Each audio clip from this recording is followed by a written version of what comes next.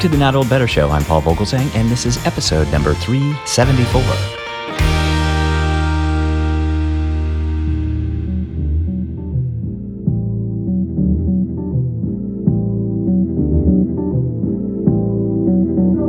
Our show today is part of our Fitness Friday series, and it's another great one in our Fitness Friday programs. We will be hearing from returning guest Sabrena Joe.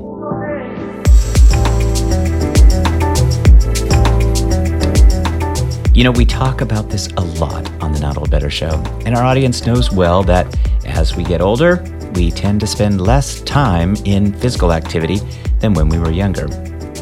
According to the Center for Disease Control, less than half of adults exercise enough to meet health guidelines, and even fewer older adults tend to do so.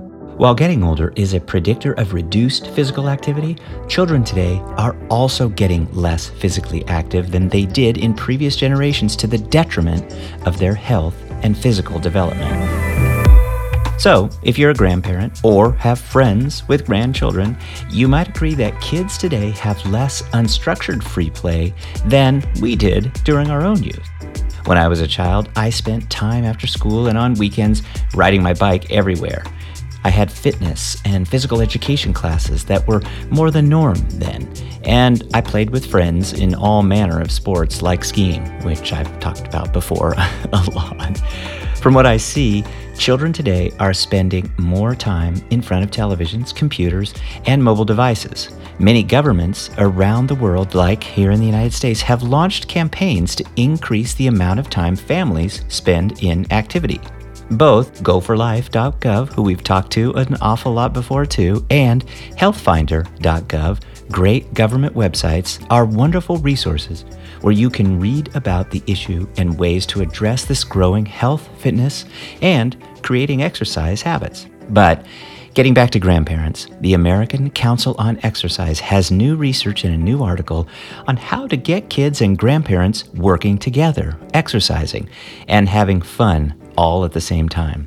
Sabrena Joe, the American Council on Exercise Director of Science and Research Content, is here today to talk about a few exercises you can do both on your own and with the younger generation. Since getting older means that we spend less time in physical activity, and with kids moving around less as well, why not set a great example and have fun at the same time? Please join me in welcoming to the Not Old Better Show Fitness Friday series via internet phone, the American Council on Exercise's Sabrena Joe. Sabrena Joe, happy summer. Welcome to the program. Thanks, Paul. Happy summer to you. It's a busy time. Despite the notion of the lazy days of summer, I think the days go by very fast and things are moving quick, and we're going to talk about something that I think is moving in even quicker, and that's grandkids. Neither you or I have grandchildren, I think, at this point. But the idea of passing along a strong orientation or a strong exercise ethic, I think, is important. And I think it's appealing certainly to me as I kind of think about the prospect maybe of having grandkids one day. But the idea doesn't have to be complicated. And as a matter of fact, the American Council on Exercise, ACE, has some great research about looking around you, looking outside, thinking about obstacles. Maybe tell us a little bit about this research. We'll have links to it, but it's always nice to get your take on it because of your perspective, your research-oriented perspective. Yeah, sure. This is a great topic. And what I love about the concept is that you've got the both ends of the lifespan continuum, and both age groups coming together really can have a synergistic and fun effect on each other. So what you're referring to, we've got an article about some of the benefits of being physically active outdoors. So like a grandparent with a grandchild going outdoors and creating an obstacle course, so to speak. So if you are caring for, you don't have to necessarily be a grandparent, but if you're caring for a young child and you're looking for activities to do, what a great idea to go outside and take some simple tools with you, like some sidewalk chalk or some cones, and just set up an obstacle type course that you both can playfully go through so that you're stimulating not only your creativity and your physical functioning, but you're also having fun with another person. In this case, someone who's quite different in age from you. And typically when that happens, basically the result is just fun. So, and one of the things I love about this topic, as we were talking about it earlier, is that young children really desire to play, but they need play for several reasons. They need it for their social development, for physical development, and their brain development. And if you think about older adults, we also enjoy playing and need that physical aspect of play, not necessarily for development, but for maintaining all of those important resources like physical function and social interaction. So I just really find this a fascinating topic, because when older and younger people get together, it's always a great outcome. Mm-hmm. Yeah, I really thought the article was wonderful. And you refer to this idea of creative stimulation, and we've talked a little bit about mental acuity and everything that can come from exercise. And I thought the research was really great because it focuses in on this idea of early stage development. There's a lot of benefits for my age group, but certainly for the kids, they're getting quite a bit. And so what is a good age range generally to begin so that you're taking advantage of that idea of early stage development? Good question, because you would think that there might be the best age at which to start something like this. But really the answer is it depends on the child. Because really it doesn't matter. I mean, as early as a child can, well, obviously if you're going to go outside in a playground situation, you want them to be able to walk and probably jump and run. But even just crawling and moving is important for development. So a child who is able to kind of go outside and play with you on the playground is probably a really nice age to introduce some of this stuff.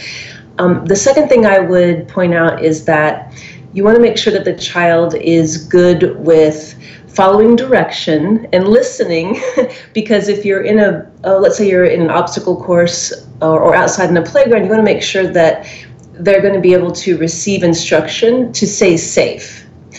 But really, those are the only aspects to watch out for. As long as the child is having fun and moving and able to listen to you and take direction, really your imagination is your limit. Fun is the key. It really needs to be oriented around that. It needs to be centered and focused on that. I like the fact the article references some of these interesting, fun names that you might use to describe some of the exercise specifics. And the one that jumped out at me is I love the balancing crab. I mean, that just brings to mind all kinds of cool things. So maybe give us an idea of what that means specifically so that my mind doesn't run wild. Sure, exactly. So the article talks about using fun names. Typically animal names are always well received by kids, but using fun types of names for activities that we maybe as older persons would just call exercise. But so I'll just give you an example of something that's in the article that I found kind of fun. So imagine taking some sidewalk chalk and some cones outside, and then you or your child could create a long winding path with sidewalk chalk. So really that's kind of the warm-up. You're getting the child involved, you're actually drawing on the sidewalk and you're creating a path. Then you can set up the cones kind of at the end of this long path, and the cones should probably be shorter, not the really tall cones you might see at the side of the road, but really something small that a child could step over very easily.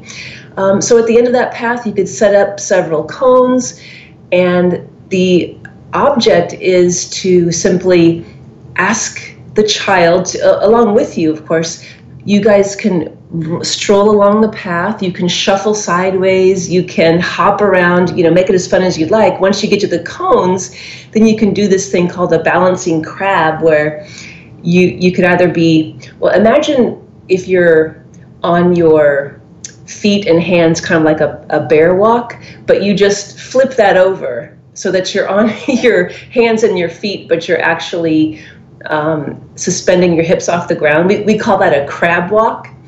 So you could assume the crab walk position and try to traverse over all the cones kind of in a figure 8 or spiral pattern. Again, your imagination is really your limit.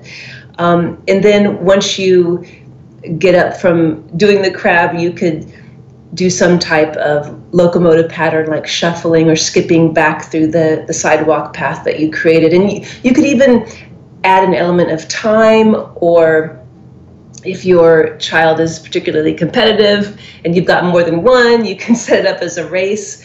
But activities like these not only really create that attachment between the older and younger individuals, but it just introduces that element of fun and social interaction that really both can benefit from.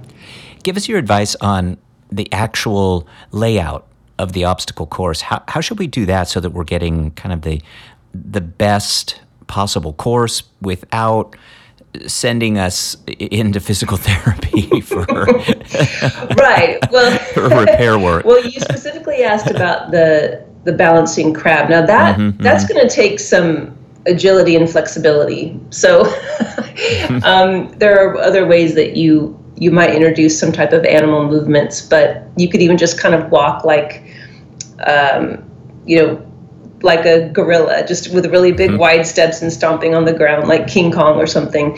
But really, in terms of making it safe and fun and interactive, just having a wide open space, giving yourself lots of room so that while you're creating this meandering path, you'll complete it in about a minute or two. So one thing that we know about the way children play is that they like to do it in short bursts. Having an obstacle course that takes 20 minutes to get through, I think, is going to lose the child's interest, and probably your own if you're trying to set that up. But having this short bursts of play, like 1 to 2 minutes in duration, and then doing it several times, so you can repeat the course. But I don't know if that's the kind of advice you were looking for, but it's important just to remember that the way children play best, if you were just to watch them spontaneously on the playground or in a park, they do short bursts of activity and then they kind of stop and rest and then they go on to the next thing. So I would keep that in mind if you were setting up some type of activity. Certainly for me, I really need to stretch before I start an exercise. And as I was reading through the material and the article, what came to mind too is kind of getting kids into the stretching mode. Maybe they don't need it nearly as much as I do. Maybe they're a lot more limber, but maybe yoga terms like the downward dog and the warrior and the cat pose and the cow, all of those more animal oriented, but that's the kind of idea that we want to think about in bringing kids into this world of exercise and getting them to really kind of enjoy it and do it for a lifetime. Well said, Paul. I couldn't agree more. And if you can do stretching or flexibility poses like yoga, like you mentioned, with children, that's perfectly fine for them and you. Really, all the parameters of physical fitness that we focus on as adults when we're exercising are absolutely fine for children as well. So stretching is appropriate, before and after activity. Even resistance type training is fine for kids, as long as they are going about it smartly and safely and they have adult supervision. So you mentioned something fun when we were kind of offline before we started recording, and that was that you were wondering about the possibilities of having a group exercise class where like maybe grandparents and grandchildren were together doing fun physical activity in a class setup. And I really think that's a wonderful idea and probably untapped, and someone should really do that. Because Let's encourage. Yeah. because there really are no reasons why, the two age groups can't be physically active and have fun together. Yeah, when you think about it, kids almost naturally burn their excess energy. They're going all the time. And for more my age group, we need to almost focus on kind of burning some energy during the day. And in that way, in that kind of that class setting, both are benefiting. But how do we do it in a way that we're not, maybe taking advantage of maybe high impact and low impact so that both groups are burning energy and gaining some of those benefits, but not getting in the injury category? Yeah, well, every individual is different in terms of what they can tolerate, like the stresses with exercise, for example. That's a hard question to answer specifically, but in general, again, just the same rules apply for physical fitness for all ages. So a good proper warm-up where you're giving your body time to slowly adjust to becoming more physically active, and that could include just some light activity followed by a few stretches before you get into the more vigorous stuff. And then as an individual, I would hope that you would know which joints of yours need special care or more care than others, and then you would make sure that you would do activities around that appropriately. But an interesting concept, again, I keep coming back to that group fitness class with both age groups involved, and what's great about in my industry, in the fitness industry, being a certified exercise professional really allows you to work with different populations. So if you found an exercise professional who was certified, who had a specialization in working with both youth and with older adults, you could really get a great program out of someone who had some knowledge like that to bring the two groups together. And it's totally doable. Mm-hmm. Mm-hmm. The other one that came to mind to me too would be swimming, because that's a natural for both my age group and for younger people. And that's a place where, you're bound to have just a bunch of fun. Yeah. Swimming is excellent for many reasons, especially for older individuals. They tend to enjoy it because it's more supportive of the joints. It's also great for cardiovascular health.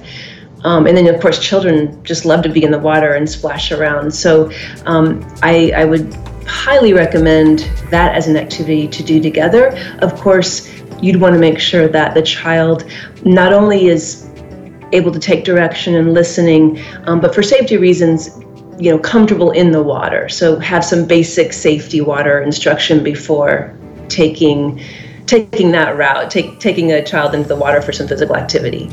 Sabrena Jo, thanks so much for joining us. This is such an interesting subject, a fun one, and I think one that, we might not have given enough thought to. I'm so grateful that ACE, the American Council on Exercise, has done this particular article. Again, we're going to put links to it, but Sabrena Jo, Director of Science and Research Content for the American Council on Exercise. Thanks for sharing all this with us today. It was so great to be here. Thanks, Paul. My thanks as always to Sabrena Jo, ACE, Director of Science and Research Content, for joining us today. Of course, my thanks to you, our wonderful Not Old Better Show audience. Please keep your emails coming to me with show ideas, suggestions, and comments at info@notold-better.com. Remember, let's talk about better. The Not Old Better Show. Thanks, everybody.